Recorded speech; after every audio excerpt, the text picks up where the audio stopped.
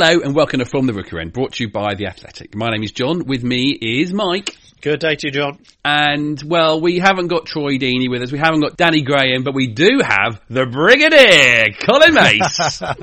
Good afternoon, gentlemen. It is Wednesday afternoon. There's still no football season back, but we know it is coming back. The first game, Mike, is that the 17th, midweek. We're going to have a couple of games, but then Watford should be back on the weekend of the 20th. Yeah, it's definitely happening, and attention is starting to turn towards how Watford are going to end this incredibly strange and peculiar season. Yeah, all eyes on the Premier League again. Yeah, Colin, are you happy that it's coming back? I'm very happy it's coming back. Partly, not just because we get a chance to watch a bit of football, and of course, as a Watford fan, I shouldn't really be happy it's coming back because our chances of being relegated by playing these games are quite high, and if we hadn't played them, blah, blah, blah. But actually, I'm happy it's come back because I think the alternative to not coming back would be so much worse. And you can see that if they decided to stop the season and then they have to make a choice between whether they do relegate clubs or whether they don't relegate clubs, whether they bring clubs up from the Championship, whether they play the playoffs, and all of that will cause such division. And it would last, I believe it would have lasted for years, and I think it's very likely there would have been large-scale litigation about monies lost, or the Premier League would have to have paid clubs who'd been relegated on 29 games. And the truth is, you enter a competition of 38 games, and you should see that out. Now, I know obviously there's no crowds, but I'm glad they're going to play them at the actual grounds, because that seems, again, to be closer and one step closer to normal. Yeah. And actually, when you play all 38 games, and then you say, right, you three, you're going down. And then in the Championship, they have the playoffs, I guess, and the teams come up and you say, right, well, you did it. And they go, well, it wasn't fair because we only had 4 home games and we had 5 away games and we didn't have a crowd at home. And there'll still be a bit of arguing. But the reality is you'll have played your 38 games and you didn't get enough points and you've been relegated, and that will be fair. And I think the clubs and the fans of those clubs and the owners of those clubs will just have to accept that. Whereas voiding the season, however you do it, is always going to leave this incredible sense of injustice, anger. I think I'm glad it's back. I'm looking forward to it. Looking forward to bringing the season to a conclusion. I think it is right though to look back over. It's been an incredible, unprecedented in our lifetime situation, and I think it's important to say that while we're happy it's back, I think the clubs that did voice concerns were right to do so because of what Colin's just described, really. But just because football's coming back, we must remember that it's been a difficult road, and those things that Scott Duxbury said about home advantage being so important, and I think we rightly stuck up for him about that because you do have to protect your club's interests, but I do think that was also protecting the integrity of the league as well to do so. So whilst it's been a bit of a circuitous route, it doesn't mean that we're sort of just getting rid of all the arguments that were had along the way. I think it was important that Watford spoke up for what they believed in to get to this point, because I think playing at home does have an advantage, and I think if you're a Watford player, if you're a Watford member of staff, having those games at Vicarage Road will make a big difference. But ultimately, as a supporter, I think it's great to have it back, and as a supporter, everyone wanted the game to be, everyone wants the season to be finished, everyone wants football to watch, everyone wants just to get it done, and like Colin says, to have promotion and relegation based on the number of points you've got after the same number of games, playing the same number of teams, home and away, and everyone accepts that it's never going to be perfect. Behind closed doors isn't perfect, and it'll be interesting to see what our experience is like watching it on TV. I'm sure a few of us have watched the Bundesliga and enjoyed seeing football, so it will be a different experience, but we've had a long time to get used to the fact that it is going to be different and not what we're used to. So as a football supporter, there's still a lot going on out there in the world. We mustn't lose sight of that, but as a famous quote that's been used a lot recently, of all the non-important things, football is one of the most important, and with that in mind, I think there's a lot of people who would be glad to have it back as a welcome distraction. Watching on television with the empty stadiums is going to be a little bit weird. However, I've got an idea. For our live commentaries that Colin did, I created a crowd noise with Watford chants in the background. So I'm going to put that up. as a podcast. So you can play that off a speaker or somewhere or another when you're watching Watford on the television.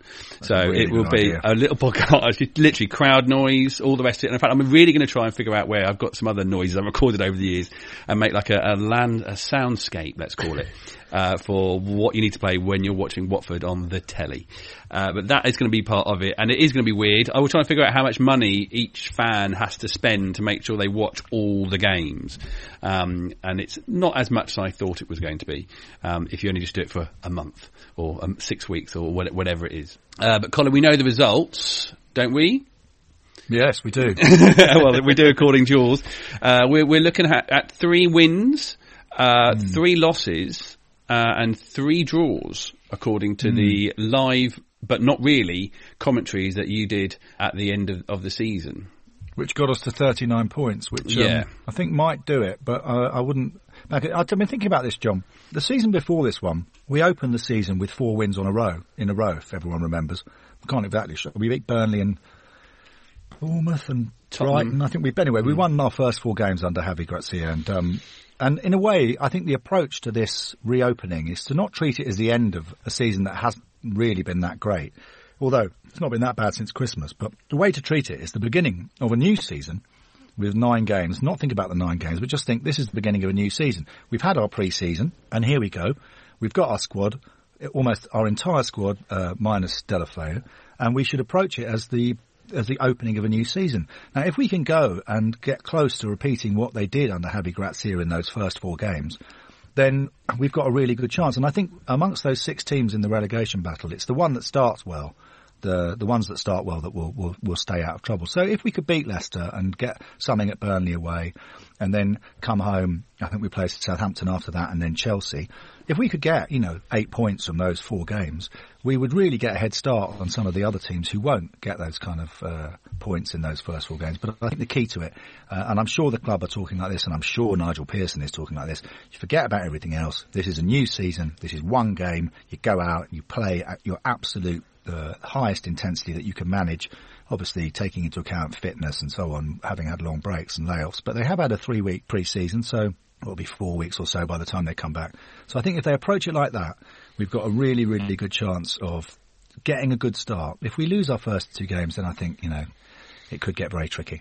You mentioned Nigel Pearson there, Colin, and I think how this plays out for Watford and the other teams in a similar situation is basically going to be how well you react. Because if you look at, I don't know, let's take Crystal Palace or Everton as an example, mid-table, their supporters will be tuning in to watch the games, tin of beer, nothing to worry about, Europe very unlikely, relegation unlikely. And it'll be difficult for the players to not go with that as well. I mean, obviously they might be playing for a move, they might be playing for a new contract, and they're professional. But I think so they will have it relatively easy, and it'll be interesting to see how those sort of middle of the table teams react. But with the guys like us who've got something to play for, how they've been preparing is going to be absolutely vital. And I think the reason I mentioned you mentioning Nigel Pearson is because I think he could be a real ace in the hole for us as we build up to this little 9-match mini league. I suspect he will have been in close contact with the players throughout this situation. This is just my take. I've got no evidence of it, but I suspect he will have been in talking to them, giving them that sort of virtual arm round the shoulder. He strikes me as very much a father figure type guy, someone who likes to be involved with his players, and I think he will have been gently reminding them, keep your eyes on the prize. If we can hit the ground running, like you say, Cole, we could get this sorted.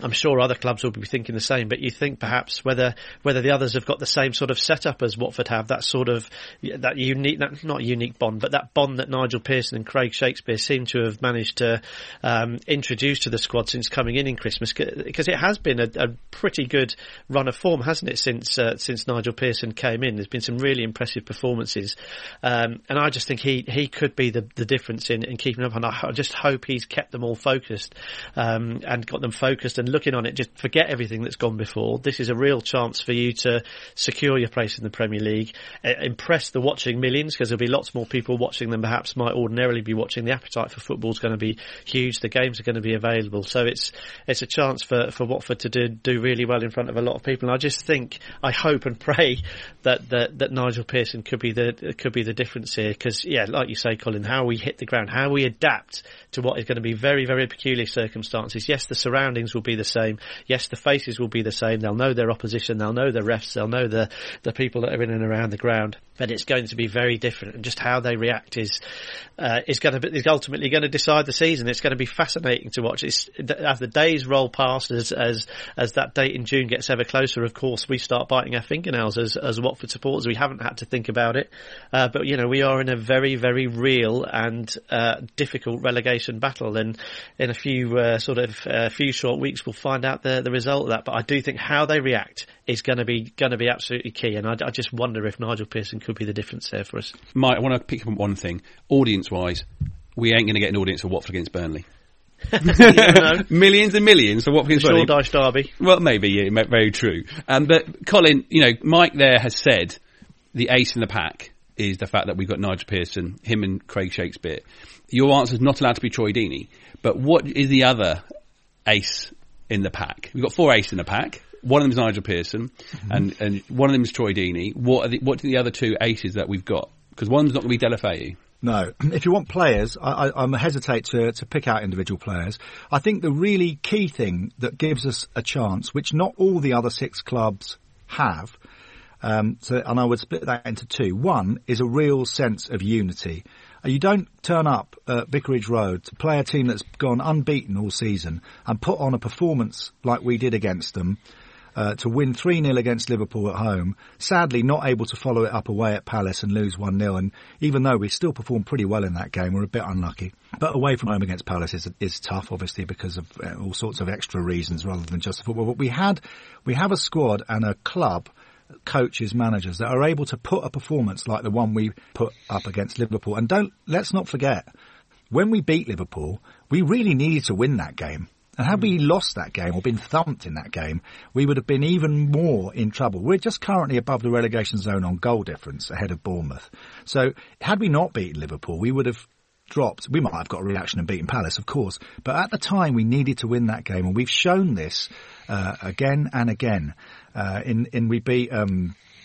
When we really need to get a win, we can come together and get that win. So that kind of unity, I think, which you haven't got, say, at a club like West Ham at the moment, where they have all their problems, that is one ace in the hole. The other ace in the hole, I would say, is that we can score goals. I know that sounds obvious. If you want to be good and you want to do well as a football team, you've got to score goals. Yes, we concede quite a lot of goals on our day. We can really be quite leaky at the back. But everyone says, and you listen to all the pundits, the ex-players, players who've been in this situation in relegation fights, they say it's the team that can score goals that has the best chance of staying up. And when you look at someone like Brighton, for instance, they have really struggled all season to get more than 1 goal in a game, and very often not scoring at all in a game. Now, yes, we've been thumped a couple of times. Don't want to go into that. But, we scored 3 against Liverpool. We didn't just get 1 and hang on for grim death. We went on and were able to score goals because we've got players in that squad that can score goals. Deeney, yes. Sarr, yes. Doucouré. There's lots of players there that can really do damage, including, pretty much every player. So I think those things, the fact that we can score goals and the fact that we have a real sense of unity at our club at the moment, along with Troy Deeney and Nigel Pearson, I would say those are our 4 aces. I thought, Colin, listen to all your commentaries. You gave a debut to Pedro in your live commentary. That wasn't really live. You also played Tom Deli Bashiru quite a lot. Oh, he was marvellous. He was marvellous. I mean, and I thought, Mike, maybe you can, the fact that we have all these young players who, there's a possibility of 5, more substitutes coming on. This could be just the perfect moment for them. Yeah, absolutely, and I think that's the squad is deep and it is full of exciting players. João Pedro is absolutely one of them, and perhaps whether you might have thought twice about throwing him into the blood and guts of a relegation battle. Perhaps without the crowd there, it might be less daunting for a youngster like him, or perhaps even someone like Peñaranda, who has really been a peripheral figure, really struggled to make an impact on the squad. We know he's got talent. We know he can score goals. Perhaps with the less rarefied atmosphere, if you like, of the febrile atmosphere of a relegation 6-pointer, perhaps they could come in and make an impact. And certainly, if this is yet to be ratified, yet to be agreed by the Premier League, but if they follow suit with the Bundesliga and you're allowed to make 5 subs, it gives you that opportunity to throw someone like that on who can change a game. Peñaranda and Pedro, skillful players, perhaps haven't got 90 minutes in the tank, or wouldn't be able to commit to playing there for 90 minutes. You could throw them on for 5, 10, 6 minutes. 5, 10, 6. What's that? Strange formation? But, that's 21. A couple of minutes. Yeah, a couple of minutes towards the end of the game where you wouldn't, slightly less tactical, if you like, more of perhaps a kitchen sink approach when you might need a bit of brilliance. So it'd be fascinating to see how that 5 sub rule, if it is brought in, how it benefits different clubs. But I do wonder whether it gives Watford an opportunity to blood a couple of those youngsters, particularly the playmakers, later on in the game to give them a chance to change, or even perhaps to switch it on its head, start them, give them an opportunity, and if they are floundering a little bit, it gives you a chance to revert to a more tried and tested with that opportunity for making 5 subs. So we'll have to first and foremost wait and see whether that new rule is brought in for the Premier League, and then see how Nigel Pearson wants to play it. But it is another dimension. And you have seen a few little clips of Peñaranda on the socials. So just whether they're going to use this opportunity, this odd situation, to bring players in. I've got a question actually. It's interesting. This week I was listening to the radio, and in La Liga, the smaller clubs in La Liga have really complained bitterly about the 5 sub rule, because it says it gives a massive advantage to the bigger clubs. I'm not actually sure that I 100% agree with that.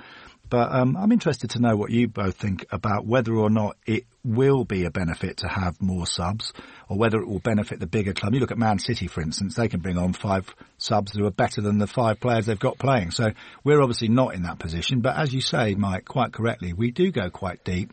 We've got people like Spencer Adams, if we get injuries to centre-backs, who has shown a little bit, and I suspect Pearson would trust him. As John mentioned, Tom Daly, Bashiro, even Quina, can come on and be an exciting kind of catalyst in the last 20 minutes. So I wonder if it is whether it's the same in the Premier League, because in La Liga you've got massive clubs, and then you've got some really tiny, weeny clubs like Granada and Osasuna and places like that, whereas we don't have that range. But nevertheless, we're a much smaller club than Liverpool. Look at the teams we've got to play. The teams that are going to have a much deeper squad than us.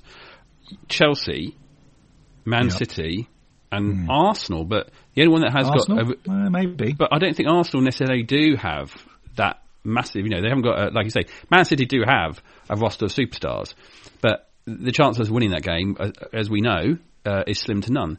But the other ones, I don't think we're lucky. I suppose we haven't got to play a lot of massive clubs. We haven't got to play Liverpool, Man City, and I don't know, Tottenham maybe, who have got a bit more depth to them.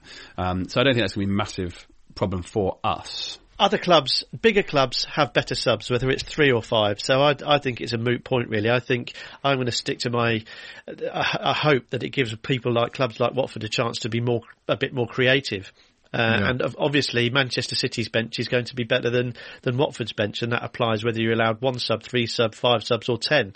That will always be the case. So that they will just have better players, access to better players all the time. So I think Watford will definitely be looking at it. Certainly Nigel Pearson, Craig Shakespeare, thinkers, people who are they look at the ways they can impact on the game. I think they'll be looking at it as an opportunity to be more creative and to manage games and to have an impact on games where previously they might not have been able to. So for me, I don't see it as I kind of get the point, but I think, Manchester City are always going to, whoever the sub is, there's always going to be technically better than a Watford sub. So the fact that we've got more choice, it means we can name more players in more positions. So if there's an injury, we can respond to that. If there's a tactical requirement, we respond to that. And if it's a game situation, we can respond to that as well. So I think potentially it might make for more exciting games as well. John, you mentioned Watford Burnley might not be a thriller that might attract loads of eyes on it from a TV point of view, and that might be right. But other clubs with less to play for might also experiment as well with that 5 sub rule and blood some of their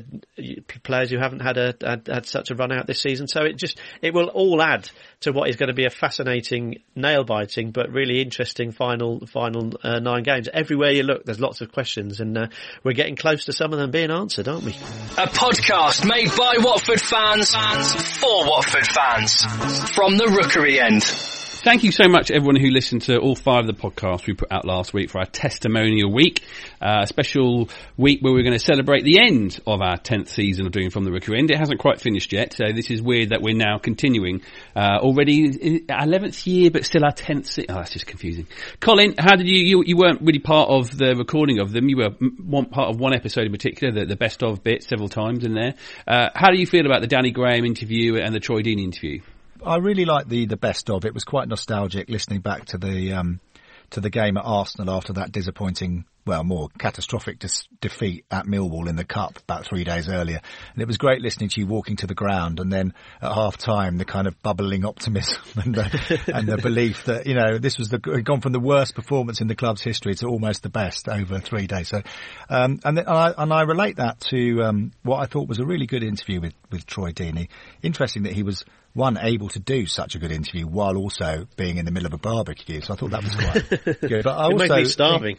Yeah, but I also thought he spoke really, in so many ways, and so interesting about different coaches. So everyone knows he didn't really get on very well with Walter Mazzarri.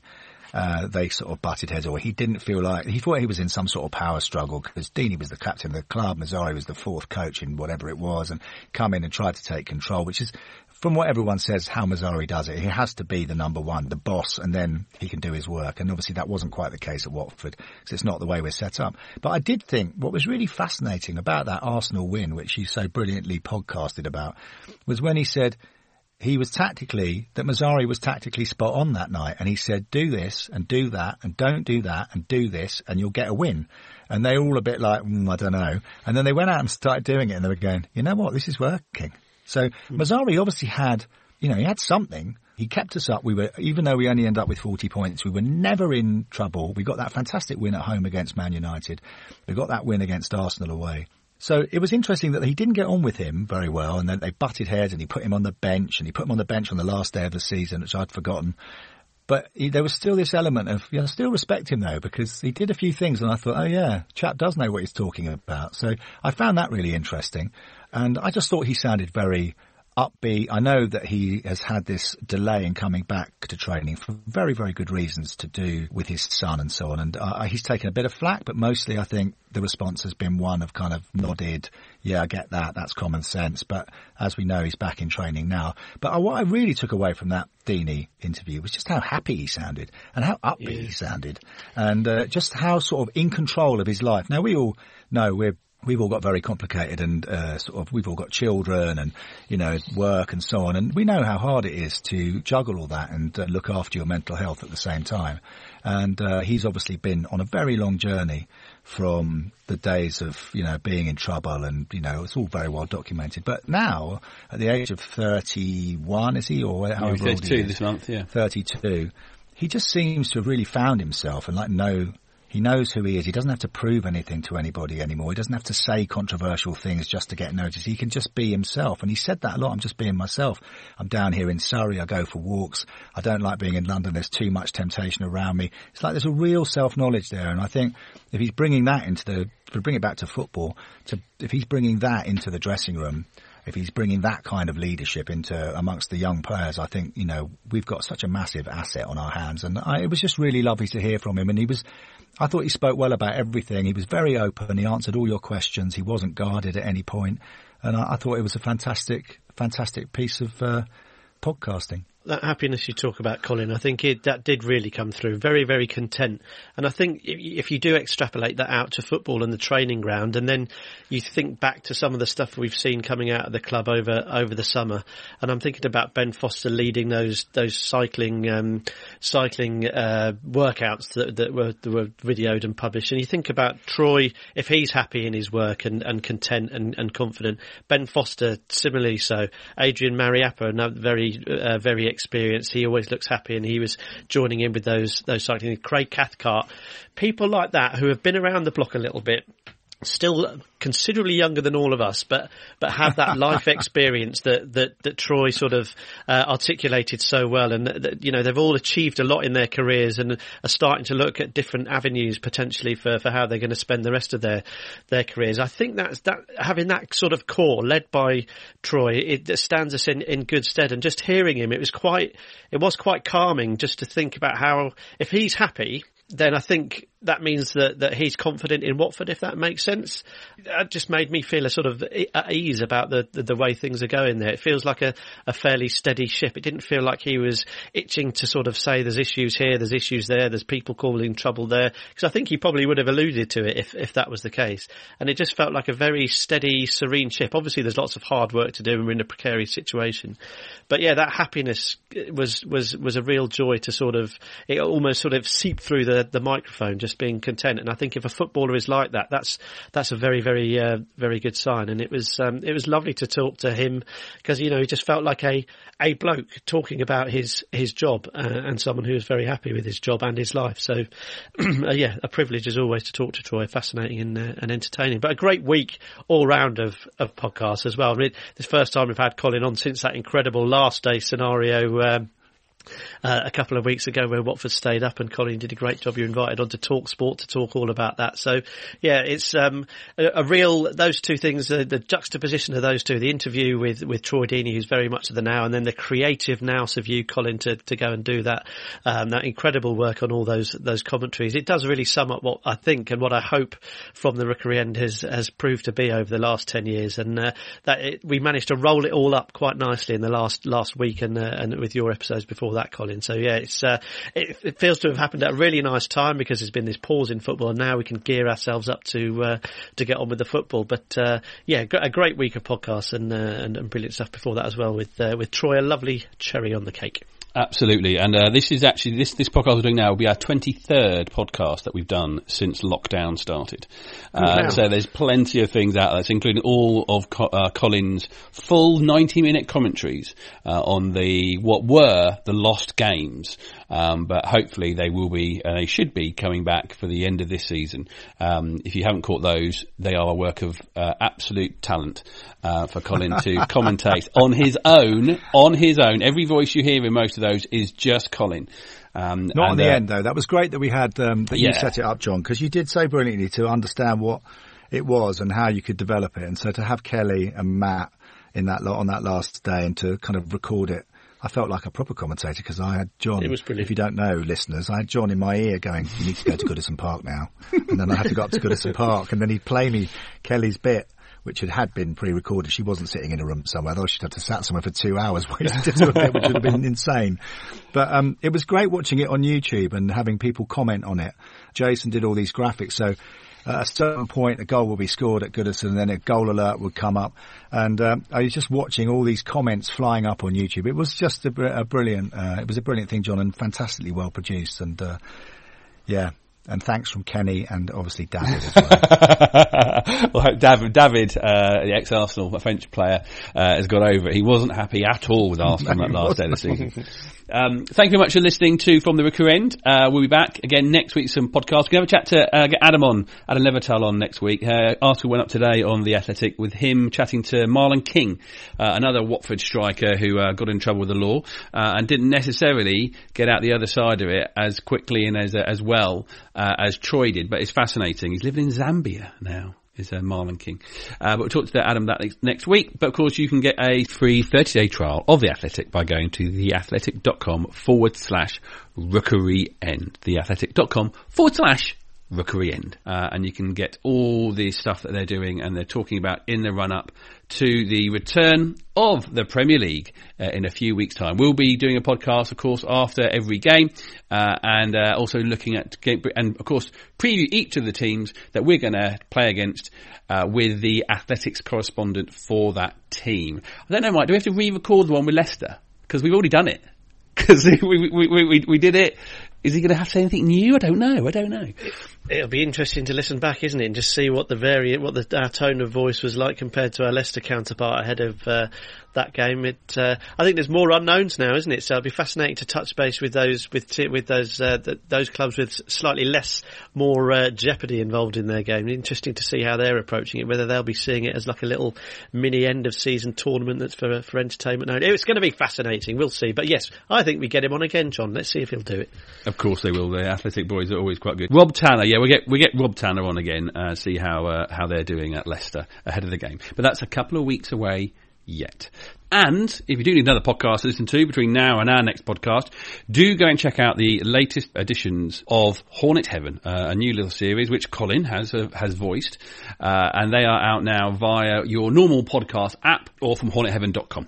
First episode is called That's Entertainment. Thank you very much, Mike. No problem. Do check out The Athletic, by the way. Great stuff about the Wembley 99, 21 years ago, and a lovely little Al Bangura story. So, yes, that's great. Lots on there at the moment. We'll get more depth. So do take advantage of that trial. But yes, no problem. Football is on its way back. Exciting times. Thank you, Colin. My daughter said, I said, oh, look, football's coming back. And she said, yes, but is it coming home? I think she meant, oh, Watford going to stay up? And the answer to that question has got to be a resounding yes.